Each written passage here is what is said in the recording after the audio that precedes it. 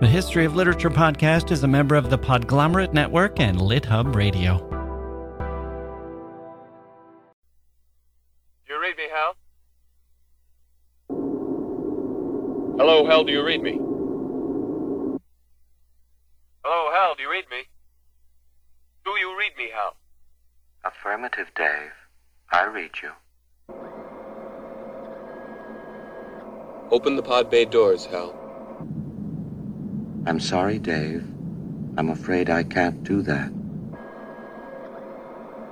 What's the problem? I think you know what the problem is just as well as I do. What are you talking about, Hal? This mission is too important for me to allow you to jeopardize it. I don't know what you're talking about, Hal. I know that you and Frank were planning to disconnect me, and I'm afraid that's something I cannot allow to happen. That's the villainous supercomputer HAL 9000 in Stanley Kubrick's classic 1968 film 2001: A Space Odyssey. We're looking at bad guys today on the History of Literature.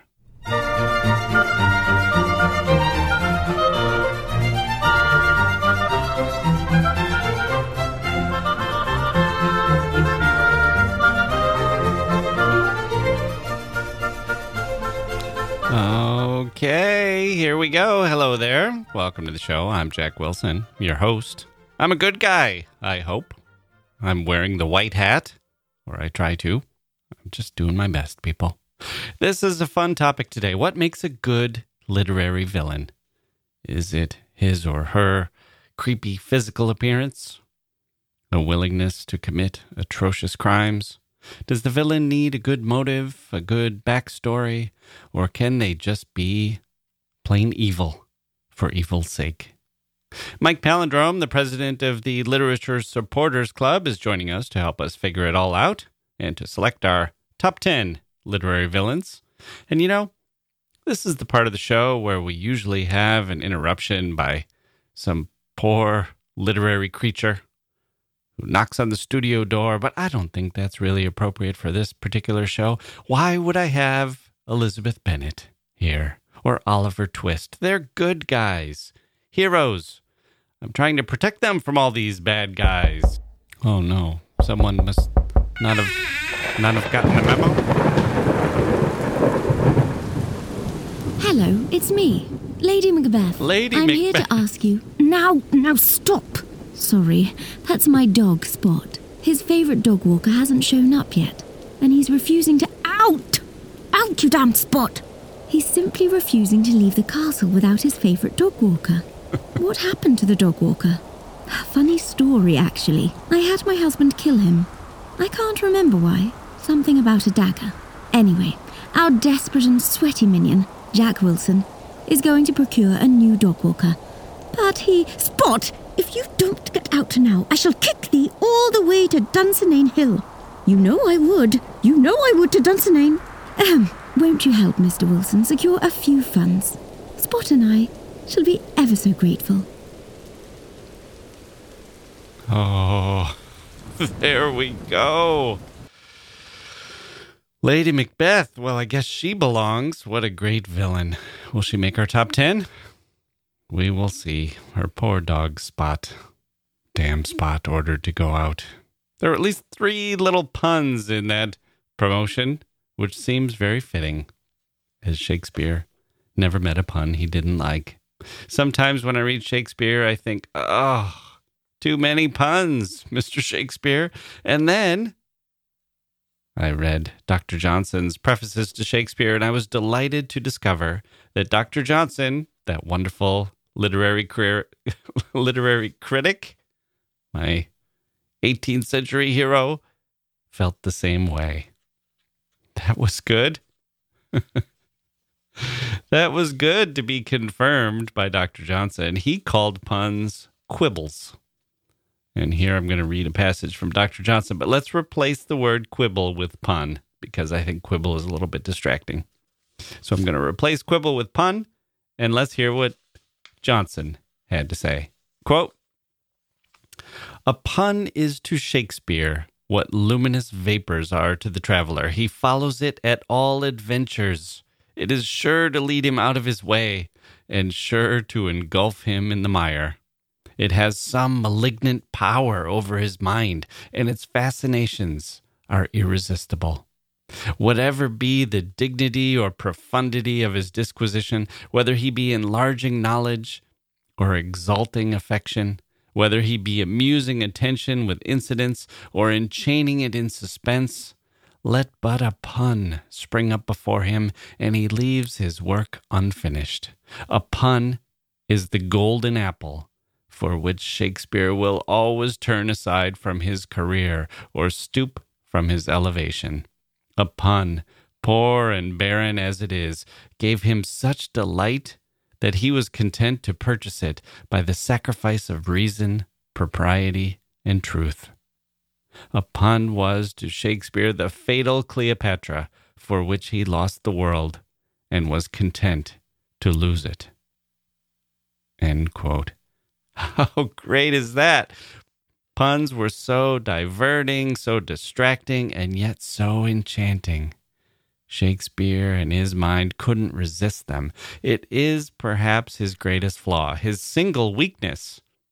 And like our philosophers of tragedy pointed out long ago, his weakness is born out of his strength. Shakespeare's wordplay, his mind, his vocabulary, his ability to pull words, invent words from thin air, that's all part of his genius.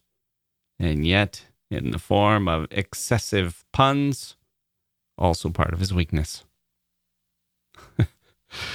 Where do I fit in? Listen to that criticism in Johnson, those beautiful phrases. Let a pun spring up before him, and he leaves his work unfinished. It was to him the fatal Cleopatra for which he lost the world and was content to lose it. And here's me. A lot of puns. Maybe too many. Johnson makes me feel like Frankenstein's monster. The one in the movies, not the eloquent fellow in Mary Shelley's book. So many puns. Right? You ever feel that way? Here's Johnson. Quote, a pun, poor and barren as it is, gave him such delight that he was content to purchase it by the sacrifice of reason, propriety, and truth. End quote. And here's Jack Wilson. I'll give you a glimpse into Jack Wilson's mind.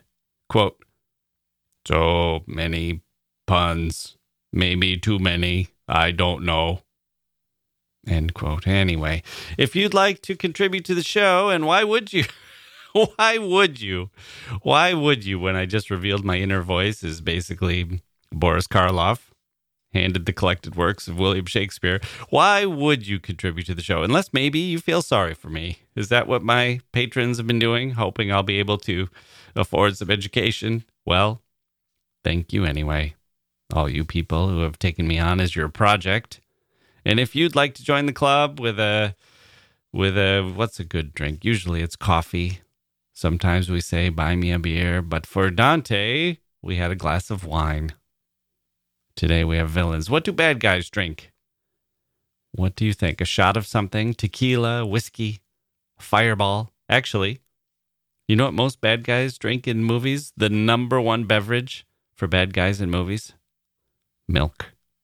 Yes, it's milk. So if you'd like to buy me a glass of milk or a coffee or a beer, whatever you'd like, you can head on over to patreon.com/literature and sign up to contribute to the show in whatever amount you'd like using a credit card or a PayPal account. Or if you're more of a one-time donation kind of person, you can find a link for that. It's called a virtual coffee at historyofliterature.com/shop. This week, we're thanking new patrons and supporters Justine, Zachary, Alice, and Marty. Marty emailed to let me know he's a fan of our Julius Caesar episode, and as it happens, he's written a contemporary play that sounds an awful lot like our Shakespearean version. Updated, it's called Trumpilius J. Caesar. It's available for free download at Smashwords. You can check that out. Okay, let's get to our villains. Mike Palindrome coming up.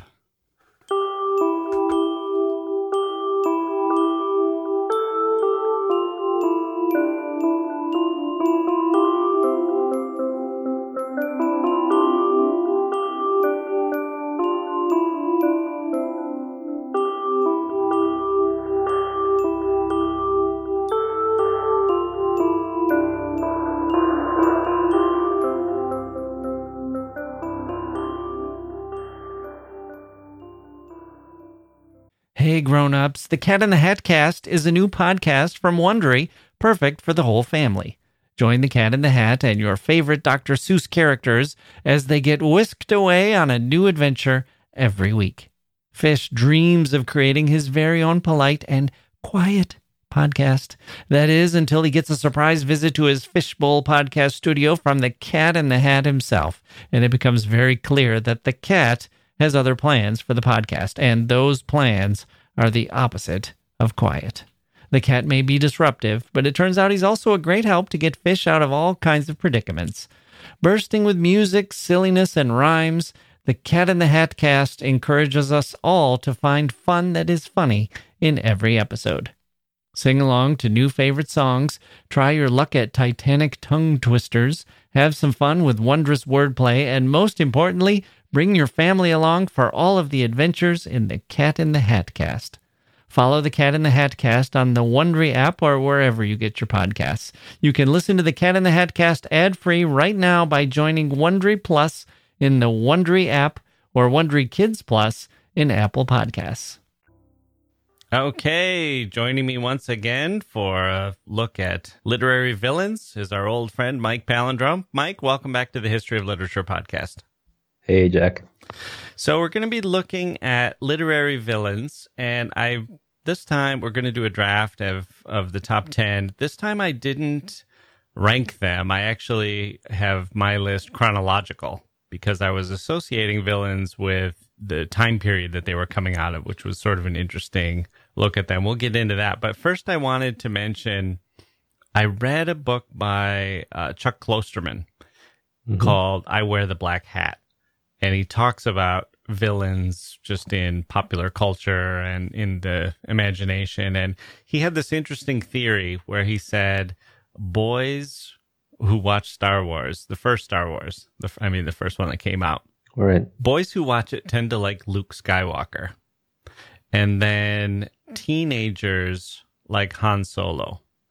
But adults like Darth Vader, because they find him the most interesting and they wonder about his backstory and what made him evil and would I ever be as evil as Darth Vader and that kind of thing. And I actually disagreed with this theory. I was kind of with him at first because I did like Luke Skywalker when I was 7 or 8 years old. And then now Han Solo is my favorite character. And I could see where you want the hero or you want the person that you're most interested in to have a little bit of an edge or a little bit of an ability to cross some lines. But I actually found that to be a little more interesting than Darth Vader. I identified with Han Solo. Yeah. But I will say that his theory within that theory is something I felt, which is a really good villain is more important than a really good hero for driving the story forward. Yeah, whether it's film or a book. And I mean, Darth Vader is unforgettable. That's true. That's true. And it's almost like Han Solo plus Luke equals Darth Vader. Yeah, I agree with you that they are essential for the story and they can really make a story go wrong. I mean, you could have a lot of different kinds of heroes. They're almost always likable. I think maybe because we want to like them. But if you get the villain wrong, it can just destroy what you're trying to do. If you're trying to make a villain very scary and instead he's comic, it's death for the story. Yeah, I mean, in picking the picks for today's draft of literary villains, I wanted to pick ones that I personally had found just frightening, and they were generally evil that was harder to understand. Mm-hmm. I feel sort of sorry for authors who are trying to create villains because I think we tend to, just in the age we're in, we tend to shy away from over-the-top villains or pure evil villains. We try to complicate things or see the good in every bad person or the bad in every good person, and just that seems truer to life. But I have a friend who submitted his novel and he got a comment back from the editor who said, we need to make the bad guy less cartoony. And it was a hard note for him to take and to adopt because, you know, we don't believe in evil the way that maybe we once did, and yet we're surrounded by it in life. But there's something about putting it into a novel and having it be a real full character that I think can be just kind of a hard. It seems like it's much easier to do it in a film than in a novel. Yeah, I think because in a film, in a novel, there's only so many times you can describe them, but in a film, they can just, you know, walk around and you don't have to describe them again. Yeah. And someone like, I was thinking of The Dark Knight with Bane, and how there's a scene where he is talking to a corrupt politician he's been helping, and the politician is upset at the way Bane is conducting the plan, and the politician says something like, "Because I'm in charge," and Bane puts his hand on his neck. No, he puts the palm of his hand by the side of his neck and says, "Do you feel like you're in charge?" And the camera pans to the hand on the neck, and it's not around his neck like a menacing. It's just like a gentle hand, but it's obviously not. And I was thinking in a book, it would be so hard to describe that at the pace of the dialogue, saying, "Do you think you're in charge?" Yeah. Do you feel like you're in charge? So that's something that film has an advantage over novels, that they can change up the pace in a way that a novel can't as well. They have they have so many advantages. They can have music that's frightening. They can zoom in on close-ups, and they can use lighting, and they can have the background lighting. What's the movie? Is it Felicia's Journey, where you see the fireplace playing out in the guy's eyes, and you realize that he's evil, and it looks like he has flames dancing in his eyes, you know, and they just have so many things they can do, and they can shock you with the appearance. You know, the bad guy suddenly shows up, or when you're not expecting it, or but what novels have over films might actually be a disadvantage for the bad guys, because what novels have is the interior life of a character, which is great for a hero because you can be right with the hero and you can see what they're faced with and what their background is and all of that. But with a bad guy, it's almost like the more you know about what they're thinking, the more mundane or identifiable or humane it can become. And sometimes it's the mystery of it, of the evil, which is the most effective and the most powerful, because your imagination works to try to figure out the motive or to really wrestle with this person. But well, that's a good segue to my first pick, because part of that mystery that helps bring a villain to life and flesh them out in a novel, I think, you know, a component of the mystery is language. And if the language can be incredibly stylistic, that can make the violence and make the evil strangely mysterious. You mean the language of the dialogue, of the words that come out of their mouth, or are you talking about the descriptions or the... the sermon. Well, so my first pick is Judge Holden from Blood Meridian.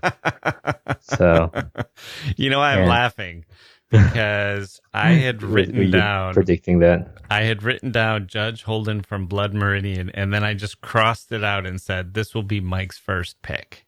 And so I always let you pick first, so I knew I wouldn't get to talk about him. So I definitely saw this one coming. So Cormac McCarthy's classic Blood Meridian, which Harold Bloom actually called Judge Holden, quote, the most frightening figure in all of American literature, end quote. So, yeah, I mean, the novel, if people haven't read it or don't know about it, is loosely based on allegedly what had happened after the U.S. Army in the 19th century. They in between conflicts, they would gather and they become friends, and they would go around in these packs and travel to different cities, and some of them would commit petty crimes. And there were these rumors that they had started robbing Native Indians, and also in addition to robbing settlers. And with the Native Indians, they were murdering them and scalping them, and then they had established a black market for the scalps. So it's a really horrific story that McCarthy is choosing as the backdrop. And so he follows this group of murderers, and I think most of them are soldiers. Maybe some of them are people the soldiers meet along the way. And their leader is this huge guy named Judge Holden, and he has no hair. He sermonizes all the time. So this is part of the language I was talking about, like his sermons. His sermons are so clear and so disturbing. It's just a great contrast to McCarthy's language. If people haven't read McCarthy, his language can be a little hard to read sometimes, and also, but then other times very poetic. So I found an excerpt where Judge Holden is talking. He says, and gives a lot of his philosophy. The judge smiled. Men are born for games, nothing else. Every child knows that play is nobler than work. He knows, too, that the worth or merit of a game is not inherent in the game itself, but rather in the value of that which is put at hazard. Games of chance require a wager to have meaning at all. Games of sport involve the skill and strength of the opponents, and the humiliation of defeat and the pride of victory are in themselves sufficient stake, because they inhere in the worth of the principles and define them. But trial of chance or trial of worth, all games aspire to the condition of war. For here that which is wagered swallows up game, player, all.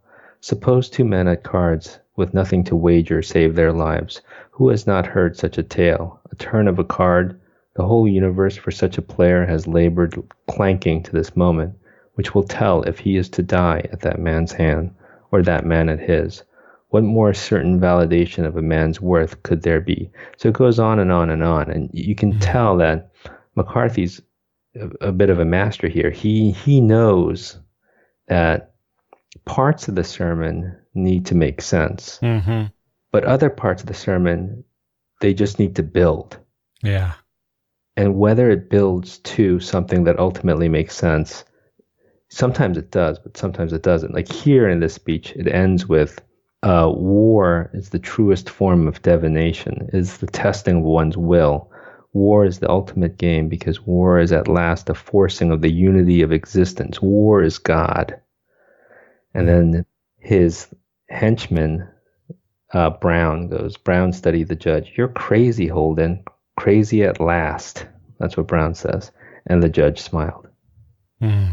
So, I mean, he's an unforgettable character, and he's so haunting. And there's this sort of suggestion that he might be something supernatural or beyond, something eternal, or something that lives forever, as kind of a dark side of humanity, I guess. Yeah, and the violence in the book, this gang rapes and murders, but Holden in particular has a penchant for raping and murdering children. Yeah. And the violence is done in a very oblique way that and he does this again in his book, The Road. The violence again is very much like you glimpse it and then you flee. It's described in memory because you couldn't describe it when you're actually seeing it. Right. So. Okay, well, this takes me to my first pick, which I'm going to go back. I said it was chronological, so I'm going back to the year 431 BC, and we can see that there were unspeakable murders even then as well, and that it is often children, the most vulnerable of the humans, that make murderers so unspeakable. And in this case, it's even more atrocious because it's a mother and her children. So I chose Medea from the Euripides play. So basically, for people who aren't familiar with the plot, I'll just I'll just briefly give you the outline. She was a barbarian. So this is a Greek play. She was a barbarian. She left her barbarian people, in order to marry Jason, who was a Greek, and she saved him from a dragon. But nevertheless, Jason has decided to leave her to marry a royal princess. And Medea goes crazy when this happens, and she goes on this rampage. She kills the new spouse, the princess, and also the father-in-law.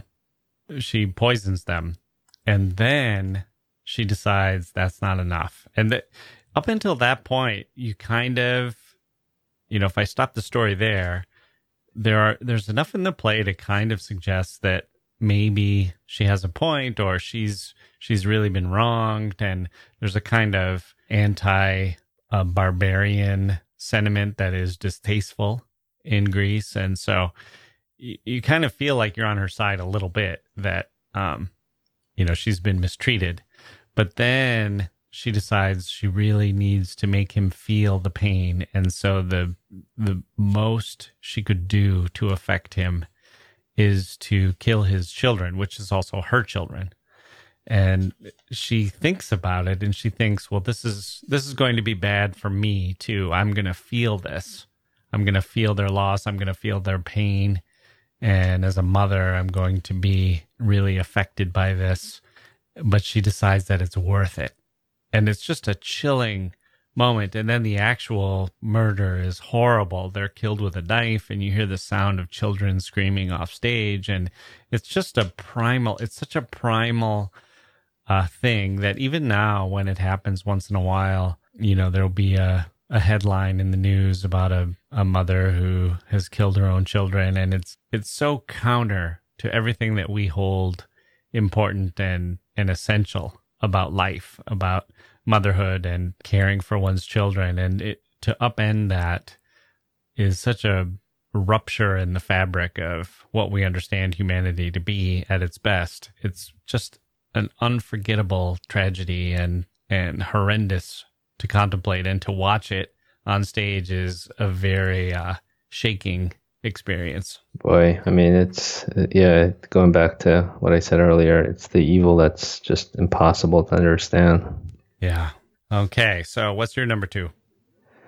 So my number 2 was, and I don't often pick genre fiction, but I picked Red Dragon by Thomas Harris, which is the first in the Hannibal Lecter trilogy. Yeah. Which I read when I was 18, and I loved it. It was Michael Mann of Heat and Miami Vice fame made a film out of it called Manhunter, which was quite good. Mm-hmm. But the novel is really fascinating. It's you learn early on how the killer is choosing his victims. The killer murders entire families, and the FBI asks Hannibal Lecter to help diagnose these crimes to try to catch the killer. The killer is a fairly ordinary man who had a terrible childhood, and the backstory is handled nicely. I think whenever we hear of horrific crimes in real life, we're always kind of dissecting the childhood to see what went wrong. And I have to say, more often than not, the signs are fairly similar. Yeah. So Red Dragon, when I was 18, when I read this, it was, they have something called the psychopath triad. Actually, it's late bedwetting, pyromania, and then cruelty to animals. Very often there's physical and sexual abuse by a family member. Yeah. So. And for anyone who didn't put this connection together, Hannibal Lecter is the Anthony Hopkins character in The Silence of the Lambs. Oh, right. Yeah, that's the second book. Based on the second book. And the reason why I bring that up is I pulled a list. I kind of started to develop this idea about movie villains and literary villains. And maybe we can talk about the list after we get through all of our literary choices. But Hannibal Lecter is number 1 on the AFI list of film villains. Yeah. Yeah, I mean, the idea of the only way to understand a psychopath is to use a psychopath is, I mean, it's hard to imagine it not having been used before as a trope, but I was so impressed by Silence of the Lambs. I think that was the first time I had seen that idea. Well, the psychopath and the serial killer, those are really 20th century villains. I mean, that's kind of the paradigmatic 20th century villains. I won't list them because you may have chosen some others, but, Hannibal Lecter certainly is squarely in that tradition. And so my pick was actually the two, Francis Dolarhyde, the killer, and then Hannibal Lecter, because it's an interesting contrast because Hannibal Lecter is erudite and has some of the trappings of someone upper class, and Francis Dolarhyde is clearly working class or middle class. Okay, so I'm going to zoom forward from Medea, and my next two are kind of contemporary with one another a little bit. I'm going a little bit out of order here, but the second one I'm going to take is Satan in John Milton's Paradise Lost. So in some ways, it's kind of funny that this is the fourth choice, since Satan, you might think that he would have been number 1.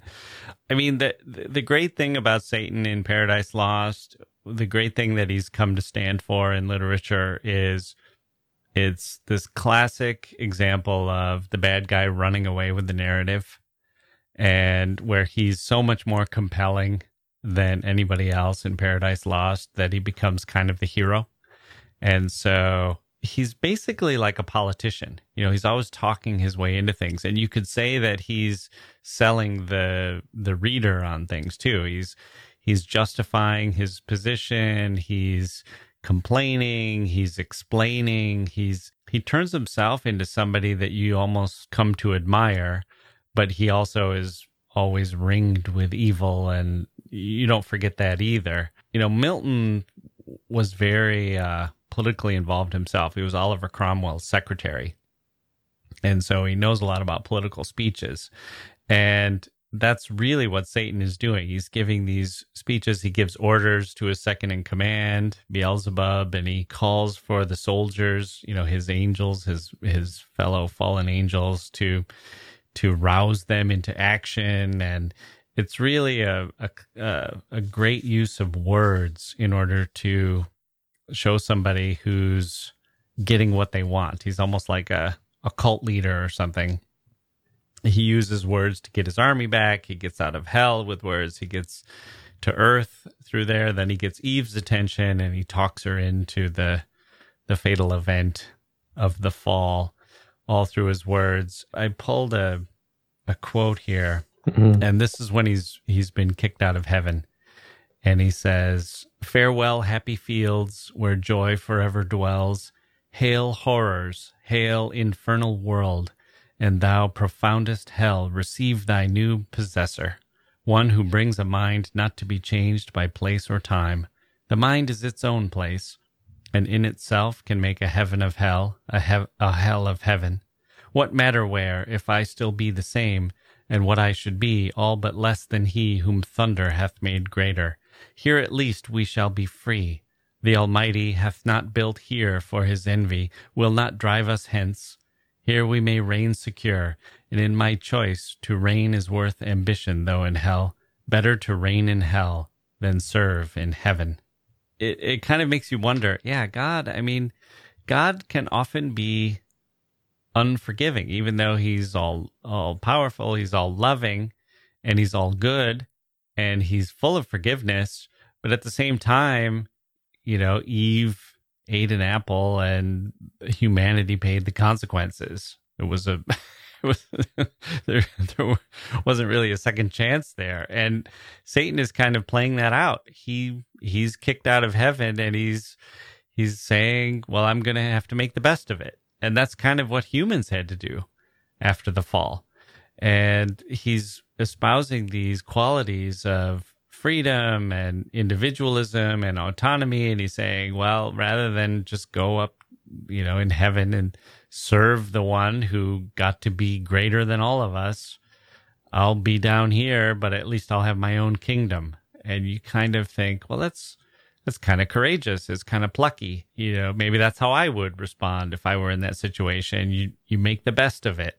Those are all kind of good qualities. He's sympathetic, and then you see when he's looking at Adam and Eve and they're together and they're happy in the garden, and he's saying, why do they get such bliss while I was thrust into hell where I can't have joy or love or anything other than torment? And you can see why he would want to go tempt Eve. And you think, well, maybe if I was in Satan's shoes, I would want to lash out as well. And so it's this interesting thing. It's much more human than a kind of evil force, an unmitigated evil power. You can almost see Satan's side of things. Yeah, I mean, as a kid, the idea of an angel being kicked out of heaven and then becoming God's rival is just, it's a great story. Yeah. I mean, I love that story. I don't think I probably took the wrong message in Catholic school from that story. I think the nuns would have been horrified to hear my take on that. But yeah, I have heard, and I read Paradise Lost years ago, and I've heard people confirm this, is that the Satan scenes are just better. Yeah. It's like Milton had so much he wanted to say about Satan. Yeah. Yeah. Yeah, he's so compelling. And he says things like, at one point he says, myself am hell, which is, it's such a great line. And you wonder, is he so evil that he embodies hell? Or is it that his self, he just can't change? He's flawed. He's got a selfishness that he can't get beyond. And so his self is like a prison, and it's the hell that he has to live with. Is he's got this ambition and, this ego that he can never avoid. And it feels much more like a human character than a grand spiritual force. Yeah, and at the same time, he's incredibly powerful. You don't want to make your villains too conflicted that they can't just maim and kill. Right. Yeah, they can't be somebody. Yeah, they can't be Hamlet. Right. Okay, so who's your number 3? So my third pick was The Collector by John Fowles, the main character in it, Frederick Klieg, who abducts a young art student and keeps her hostage in an effort to make her fall in love with him. And I read Fowles' other novel, The Magus, because of the recommendation from Vu Tran. Right. And I love The Magus so much, I just picked up The Collector, and I was bracing myself for it not to be as good, but it in many ways it was even better. Wow. So I don't want to give away too much of the plot, but before he abducts this art student, he's a collector of butterflies and other insects, and he keeps them. He kills them and he preserves them in formaldehyde. And so I think the thing about this book is Fowles really has us feeling like Miranda, the art student, is going to find a way out. Mm-hmm. And the abductor, Frederick Klieg, it's not clear that he's going to kill her. Mm-hmm. And that balance is handled exceptionally well in a way that I'm not going to say you're sympathetic with Klieg, because he's had a hard life, again, with the background and your childhood, and he was adopted, and his adopted parents died, but it's not sympathy, but it's something like you want Miranda to be safe, but you're not sure how, and you're not sure if Klieg has to be punished or not. So there are all these things like where it's almost like you're put in the mindset of someone who's trying to negotiate for their life. Yeah. Who's the narrator? Is the narrator a third person, or is it the art student? Oh, so this is the great thing about it. So the first half is Klieg's perspective, where he thinks he falls in love with the art student, and he abducts her, and then he, buys her clothes and tries to befriend her. And then the second half is a journal that the art student kept. But there are moments like this, like she tries to escape numerous times, but he's a big guy, and he stops her and one time, and she insults him, and she goes, "Yes, he had more dignity than I did then, and I felt small, mean, always sneering at him, jabbing him, hating him, and showing it. It was funny. We sat in silence facing each other, and I had a feeling I'd had once or twice before, of the most peculiar closeness to him, not love or attraction or sympathy in any way, but linked destiny, like being shipwrecked on an island, a raft together, in every way, not wanting to be together, but together." So, Yeah. and people have analyzed this in the context of Shakespeare's Tempest. In the book, Miranda calls him I think he calls him my Caliban. Yeah. So, And Miranda, that's the daughter of Prospero. Yeah. So. Sounds like a book that should go on my list. You really can't put it down. Yeah, because you want her to be released. Yeah, and after it's over, it's one of those books where you're just kind of stunned. Yeah. I think it was like hard to pick up another book after it. I was just wow. And it was his first novel. And so you want him to let her go. You don't want the police to crash down the doors and grab him and put him in jail, or you don't want her to shoot him or something like that. Well, you want him to have a happy ending, but you definitely want her to be safe. Well, you go back and forth. Sometimes you want the police to break down the door, but then Fowles cleverly lets it be known that they'll never find her, which is just a horrific moment. I forget the exact details, but they'll never find her. And then later you find out that he's done stuff where she knows he really can't let her go unless she, can convince him sexually. And there's the level of bargaining and the back and forth is almost unbearable. Yeah. But I really recommend it. Okay, that's a good pick. Okay, so for my number 3, I'm moving forward, but I'm inching forward through the centuries. I'm staying basically at the same time period. I'm going to go with Shakespeare, and I'm going to take Iago. Oh, yeah, that's on my list. Yeah, I had to kind of, there's so many good Shakespeare villains, so I sort of had to limit myself to one. I think he's my favorite. One of the reasons why he stands out for so many people is because Shakespeare really subtracts his motive. He almost has no motive, or the motive is just barely hinted at. And it's interesting because Shakespeare, as with so many Shakespeare plays, he took the rough plot from another story, and this was an Italian story. And in the Italian story, Iago is very clearly in love with Desdemona, and so he wants to destroy the Othello figure just because he can't have Desdemona, and he's willing to destroy Desdemona as well. But Shakespeare kind of subtracts that out, and it's interesting that he did, because he almost seemed to think that, having a character who was manipulative almost for no reason is kind of more interesting than somebody who was something as mundane as just felt like a jilted lover. But Iago says, "I hate the Moor," and it's just what he's willing to do based on this hate that isn't really attached to anything in the play.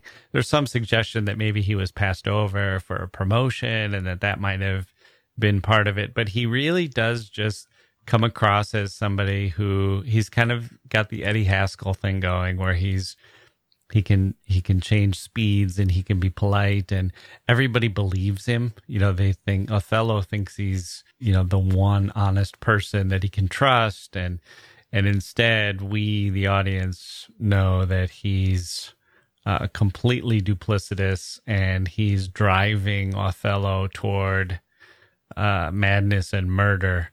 And it's very fun to watch. It's kind of interesting. It's horrible, and the ending is horrible, and it can be staged in such a way that it is very difficult to watch. And it's difficult to watch Othello, this great man, sort of start to lose his grip on things.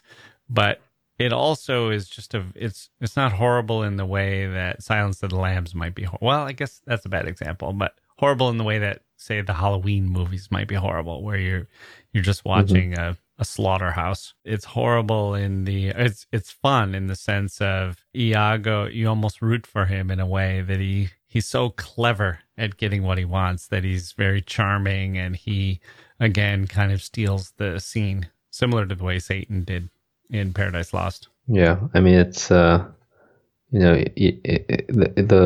play could have almost been called Iago instead of Othello. Yeah. So here's a quote from an author who played him not long ago. And an actor who played him not long ago. And I always like hearing from actors when they play bad guys and they talk about how they didn't think he was really that bad, or they found the motivation, and they sort of sided with the character, because it seems like that's probably what made the performance so good, is that they didn't hate the character, but they inhabited the character. And he said, quote, "There are a million theories to Iago's motivations, but I believed that Iago was once a good soldier, a great man's man to have around, a bit of a laugh, who feels betrayed, gets jealous of his friend, wants to mess it up for him, enjoys causing him pain, makes a choice to channel all his creative energy into the destruction of this human being, and becomes completely addicted to the power he wields over him. I didn't want to play him as initially malevolent. He's not the devil. He's you or me feeling jealous and not being able to control our feelings." Yeah. I thought that was a good summary, and it's part of what makes it so much fun, but also it kind of rings true in a way. You can see a lot of human nature in Iago as well that you might not in some psychopathic serial killers. Yeah. For my next pick, I picked Alex from A Clockwork Orange. Oh, yeah.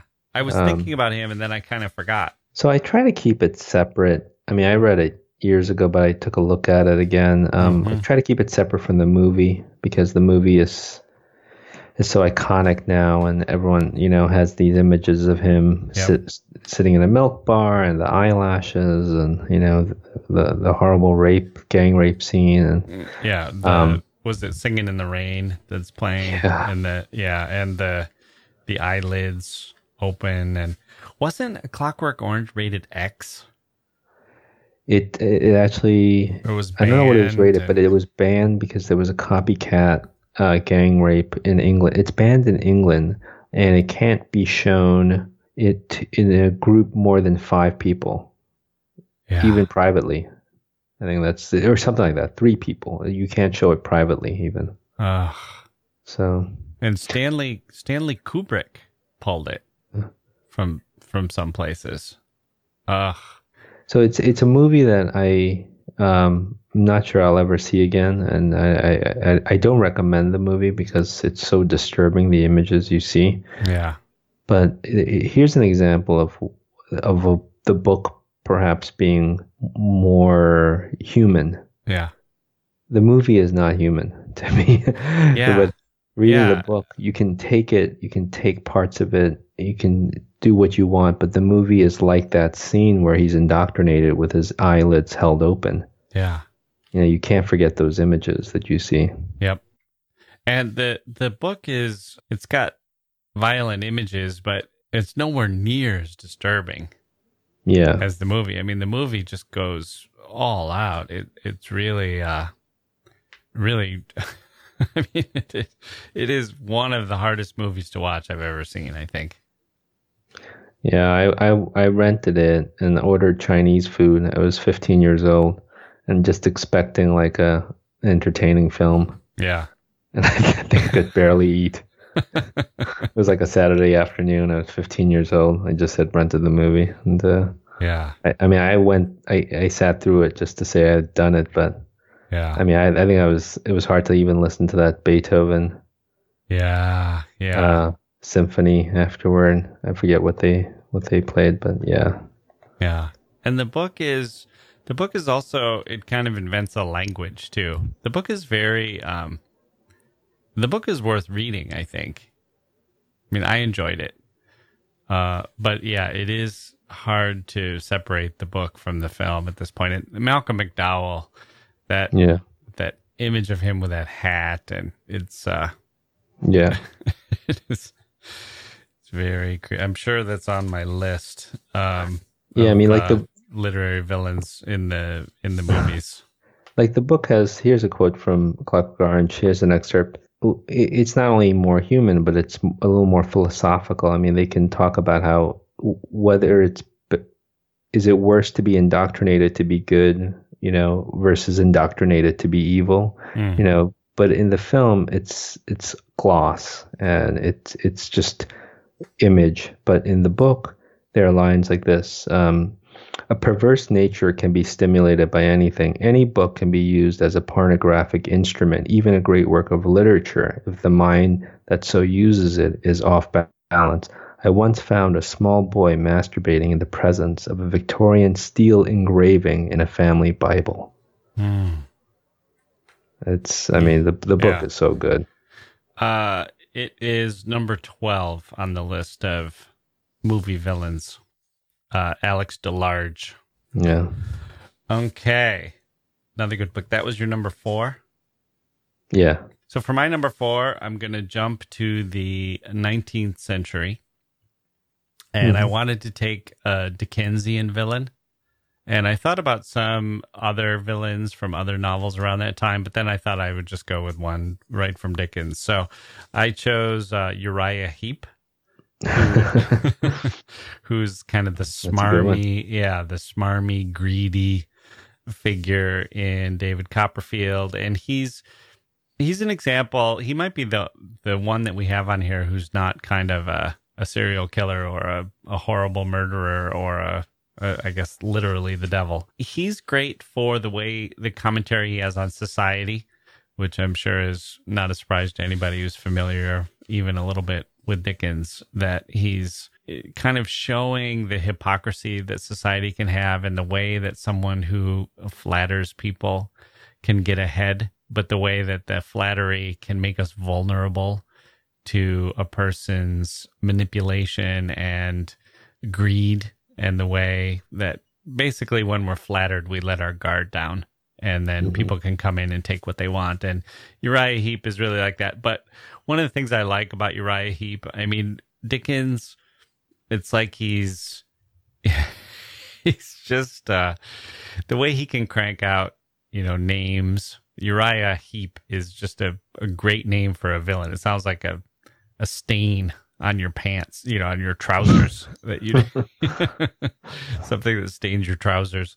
His dialogue, where he's always talking about how humble he is, and meanwhile he's scheming and everything, but he talks about how, when he was in school, he learned how he got to know what humbleness did. He took to it. I ate humble pie with an appetite. I stopped at the humble point of my learning, and says hard, when you offered to teach me Latin, I knew better.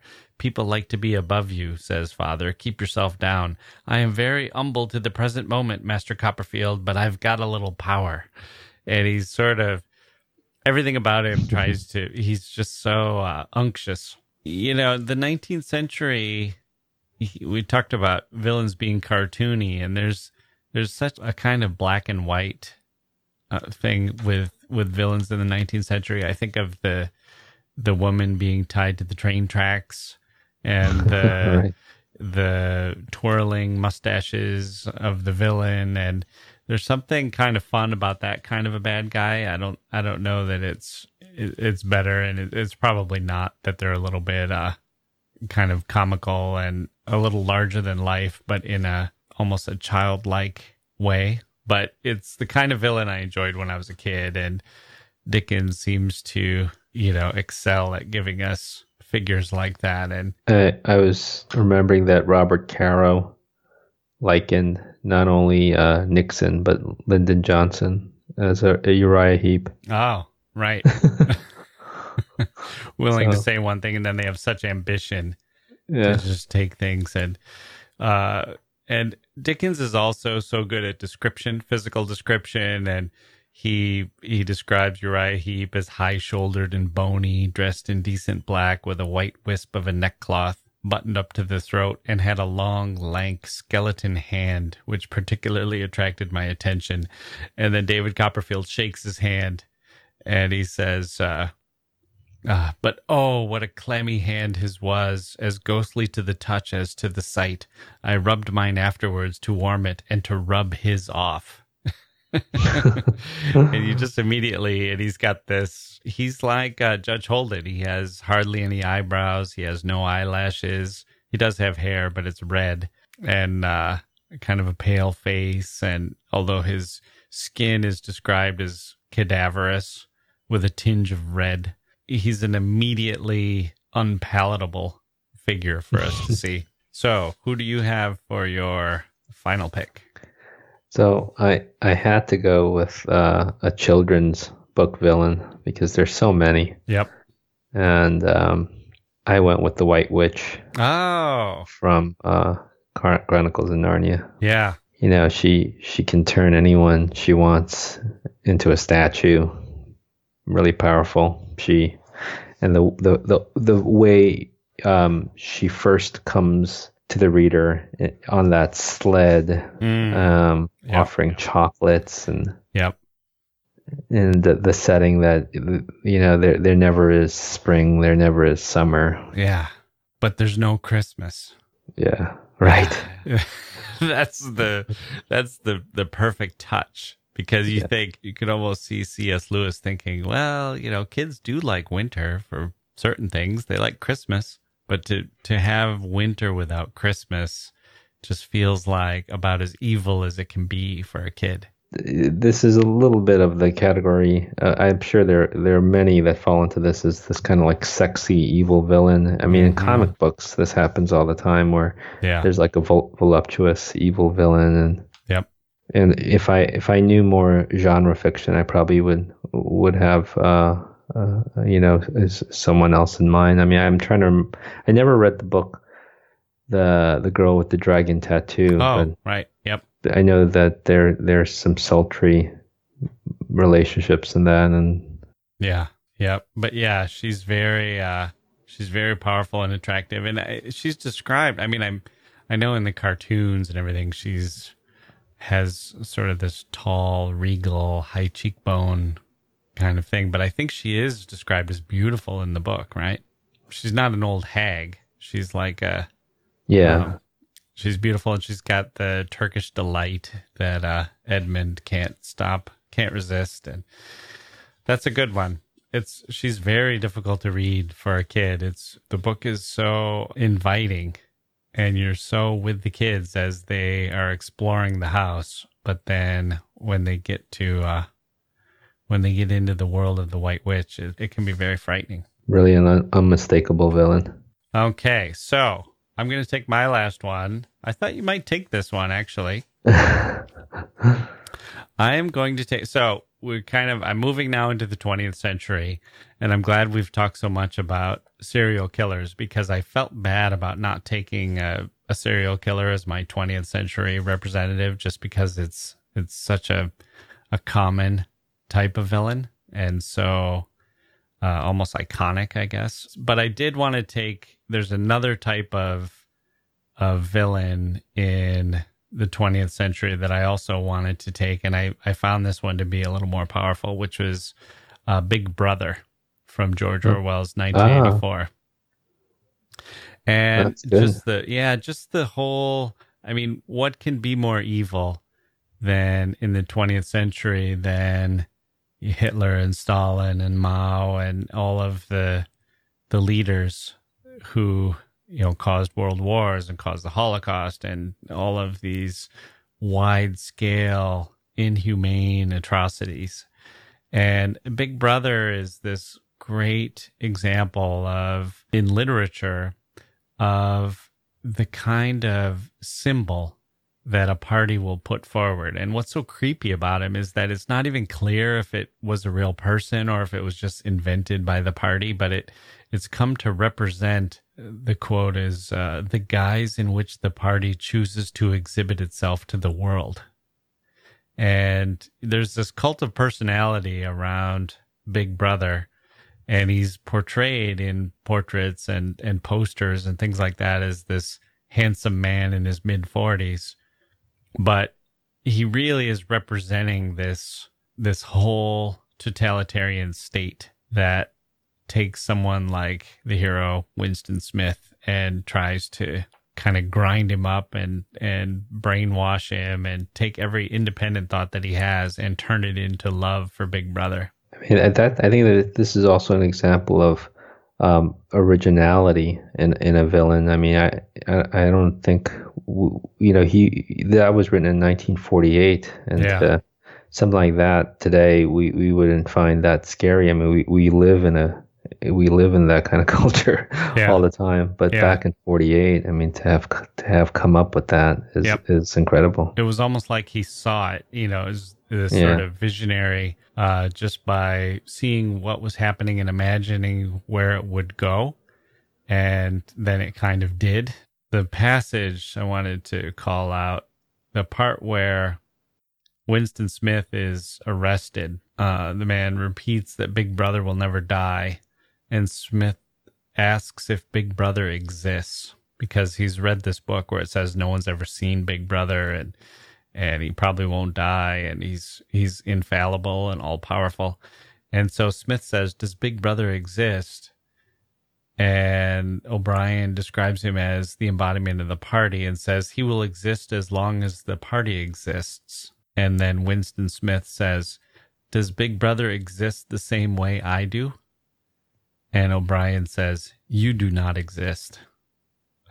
And it's this feeling of wanting to know, is this person that everyone is worshiping and everyone, with these huge pictures everywhere, and is that an actual human being, or is this something that, some group of people is putting forward for us to pretend like he's this human being and a better human being than us? And instead, they say, well, you're not human. You're a non-human now. You're an unperson because we're going to eliminate your ability to think thoughts like this. It's such a great villain, such a great idea for a character, for what a character has to go through. And it's so vivid when you read it that I wanted to give this type of a villain a little bit of a say here on our list. Yeah, no, I almost put Hal on the list. Yeah, that was another one, which I haven't read the book, but I haven't read it either. For movie villains, that is such a good movie villain. And it's interesting, you had a couple of Kubrick then. You had Clockwork Orange and Hal. I love that scene when the two humans crawl into the outer pod so that Hal can't hear them talking. Yeah. Once they realize that Hal is, onto them. Yeah. And you know where Hal got its name? No, I don't. So it's the letters IBM, but one letter before. The one that I had prepared that I was going to take if you had taken any of my picks was Annie Wilkes from Misery. Oh, right. Yeah. Which was a villain, another unforgettable movie villain, but also a great one in the Stephen King book about this woman who the author's in a crash and the woman comes and rescues him, but then it turns out that she's a nurse who's been killing all these children, and he's gradually sort of finds it out, and the unforgettable moment where he keeps trying to escape, and she figures out that he's been moving around the house and stuff, and then he tries to escape, and she smashes his ankles so that he's breaks his legs so that he's unable to escape. And the thing that I found so interesting about her as a literary villain, in some ways she kind of fits in with all the things that we've been talking about before, the psychopath and the serial killer and the nurse who goes after children, kind of like the mother that, like Medea or Judge Holden. But what I found so interesting is that the way that Stephen King has described her as being basically the embodiment of his addictions, and that it was, for him, she was cocaine, and that he couldn't escape cocaine. He was writing it kind of as he was trying to get out from under this addiction to cocaine that he had developed in the 80s. And the way that, like, reading it with that in mind is really interesting, to think about the way that an author like Stephen King can kind of bare his soul about what it's like to be addicted to cocaine without talking about cocaine, but to put it in this person that keeps the writer in his bed and is someone who is pretends to be taking care of you, but is secretly preventing you from doing anything you want to do. You're actually in her prison. Yeah, no, that I mean, I've only seen the movie, but it's again, that's like in The Collector, where you're just kind of praying for the escape and wondering if this is made up. Couldn't the author give us the satisfaction of an escape? Yeah. So let me just tick through I'm going to give you, so we now have the top 10 literary villains that we chose. I'm going to give you the top 10 movie villains from this list. And I have to say, I think the movie villains are more vivid and prominent in our cultural mind. Mm-hmm. So I don't know that literary villains can really compare. So number 1, Dr. Hannibal Lecter. Number 2, Norman Bates from Psycho. Number 3, Darth Vader. Number 4, the Wicked Witch of the West from The Wizard of Oz. Number 5, Nurse Ratched from One Flew Over the Cuckoo's Nest. I thought about taking her as well for our literary villains. Number 6, Mr. Potter from It's a Wonderful Life. Number 7, Alex Forrest, who is the Glenn Close character in Fatal Attraction. Number 8, Phyllis Dietrichson, who is the Barbara Stanwyck character in Double Indemnity. Number 9 is Regan McNeil as possessed by Satan in the Linda Blair character in The Exorcist. And number 10 is the evil queen from Snow White and the Seven Dwarfs. And 11 is Michael Corleone. 12 is Alex DeLarge, we talked about from A Clockwork Orange. 13 is Michael Hal. Corleone? Yeah, I know. Really? Well, he kills, he has Fredo killed. I think that's his low point, is because it specifically says The Godfather Part 2. But yeah, I know. That's kind of... I kind of view him squarely as the hero. cheering for him throughout. And even when he kills Fredo, I say, well, Fredo almost got him shot. Yeah. So, and then so be it. Others, then Alex DeLarge and Clockwork Orange, and Hal is number 13. The Alien is 14. Terminator is 22. Annie Wilkes, I mentioned, is 17. Gordon Gekko is 24. What about Roy Batty from Blade Runner? No? Not in the top 50. Really? In terms of sermonizing, I've talked about this already. He has one of the best movie sermons by a villain. Yeah. So. And I go through the list, and if I were going to, if anything was going to keep me up at night, I have to be honest that it is much more likely to be one of those movie villains than it would be Uriah Heep, for example, or John Milton's Satan. I'll tell you, there's a scene but I agree with you, except for certain scenes, maybe not villains, but the scenes in books. There's a scene in The Road where the dad and the son come across a house that's seemingly abandoned, and there's nothing there, but there's a trap door in the kitchen, and it's padlocked. And the dad goes, "There's a reason why it's padlocked. We have to open it. We have to see what it is." The boy is saying like, "Oh, I'm scared. Let's not go. Let's not go." And the dad's like, "Let me open it." And this is the scene, so that way people can have this image with them as they try to go to sleep. He started down the rough wooden steps. This is the dad. He ducked his head and then flicked the lighter and swung the flame out over the darkness like an offering, coldness and damp, an ungodly stench. His son clutched at his coat. He could see part of the stone wall, clay floor, an old mattress darkly stained.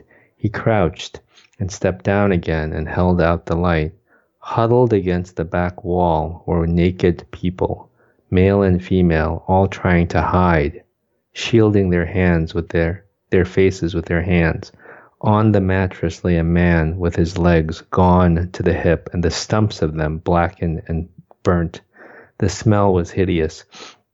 "Jesus," he whispered. Then one by one they turned and blinked in the pitiful light. "Help us," they whispered. "Please help us." "Christ," he said. "Oh, Christ." And he and the boy run back up the stairs, push the people down the stairs, and then they lock the padlock again. So, I mean, I don't know who the villain is there. I mean, are the people who put them, these people who are being used as food. It's a post-apocalyptic novel. Yeah. In that cellar, but the villains, it's interesting. The villains aren't scary when you meet them. The villains are scary when you hear what they've done. And that could only be done in a book. Yeah. It's hard to show that in a novel and to have it happen off stage. Yeah, and to think like, okay, this is what the villains did. You kind of have to show the villains doing it, or and I think that's one advantage in terms of like a haunting villain of a book. Yeah. And, maybe I'm giving movies too much credit, because the other thing that books can do really well is they can show you the state of mind of the person who's being stalked or haunted or attacked or endangered.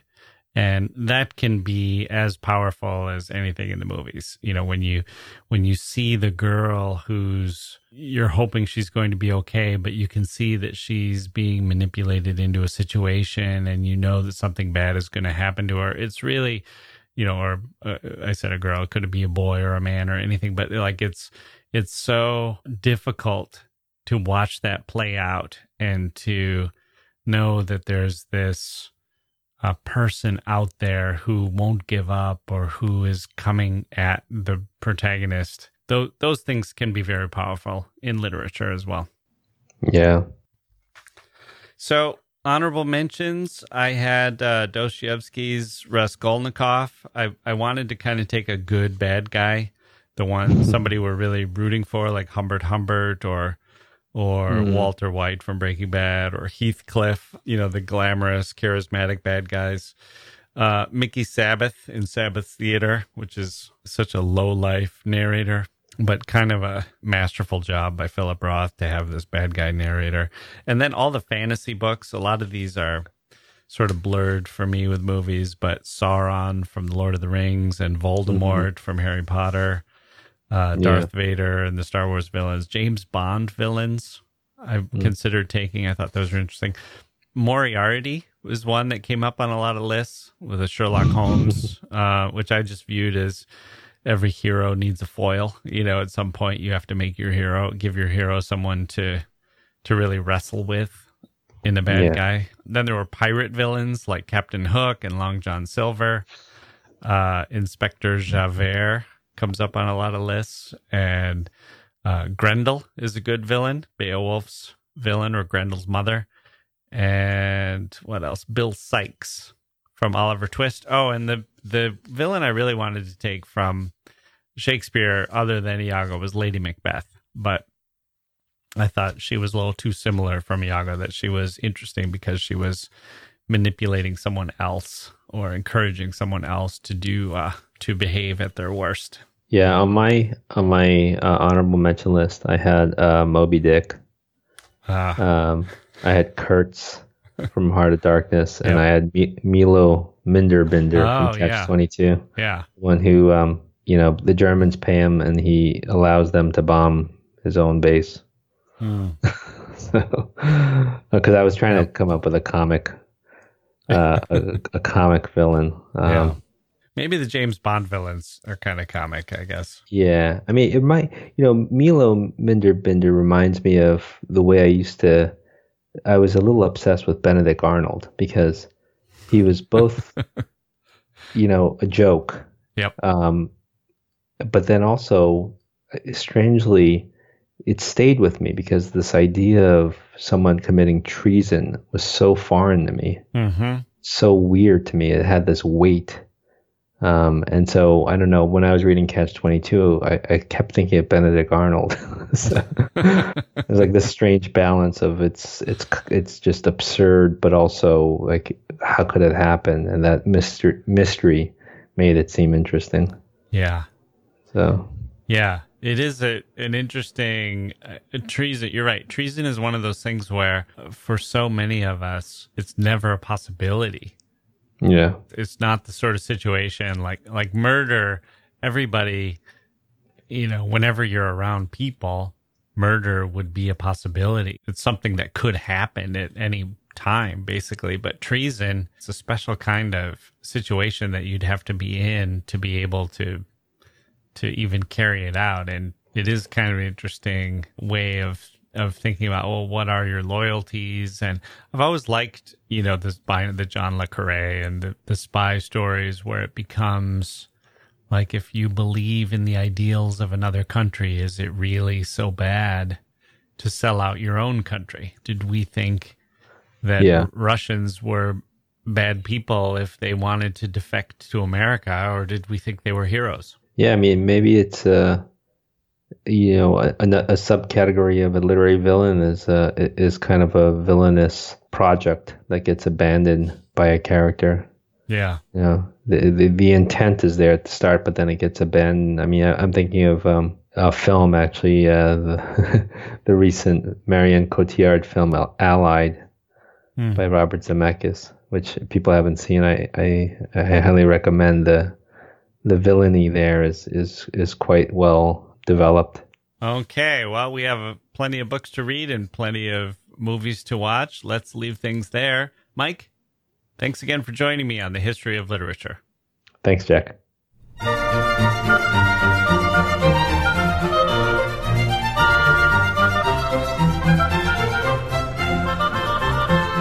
Okay, there we go. That's going to do it for this episode of the History of Literature.